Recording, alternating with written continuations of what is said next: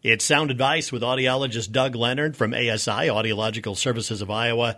Doug, we've been talking about patients who have resisted hearing aids in the past, resisted getting screenings, but there are some that even go beyond that and just absolutely refuse to acknowledge they have a problem, refuse to do anything about it, refuse to even talk about hearing aids. Those are special cases. They are special cases. They can be frustrating, for me personally sometimes, and I don't try to make it a personal situation, obviously, with a patient that comes in. I'm not in their shoes. I don't know what they're going through. I don't know their life experiences. But we all know those folks, and a lot of times we could be related to them. They could be friends of ours or family members of ours. And it's the old proverbial, you can lead the horse to water, but you can't make it drink, and that's really true with situations that I find myself in with patients.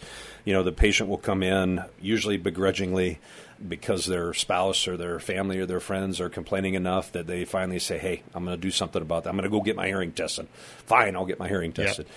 And, the results of the evaluation typically will confirm what everyone else knew ahead of time, was that person couldn't hear. But, then it leads to the question, what do you do about it? And, the patient who has bad hearing, who doesn't admit it, who doesn't accept it, is going to make a terrible hearing aid patient.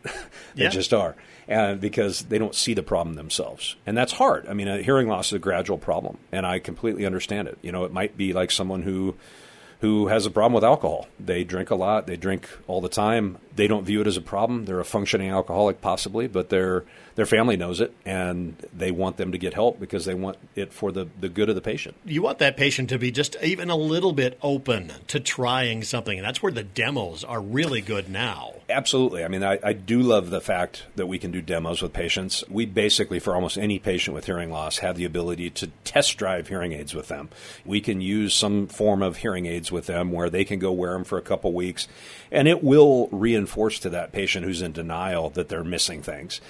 Maybe they just flat out think everybody mumbles.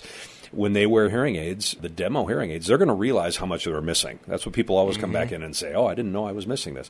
So the demo shows them that. But, if they go into that demo with a negative attitude, it's still going to be tough. They might come back in and where one person enjoys hearing all the sound, they may have complained, they hear too much, And so, but it is nice to be able to do demos with patients because we can reinforce that they have a hearing problem then and that we can actually improve their communication ability with hearing aids. Yeah, there's about two aha moments when you go with demos. It's when they get the hearing aids and when they got to give them up. Yeah, give them up or take them out. They take them out and they say, oh, I can't hear anything. And I've actually had patients who think that the hearing aids have made their hearing worse.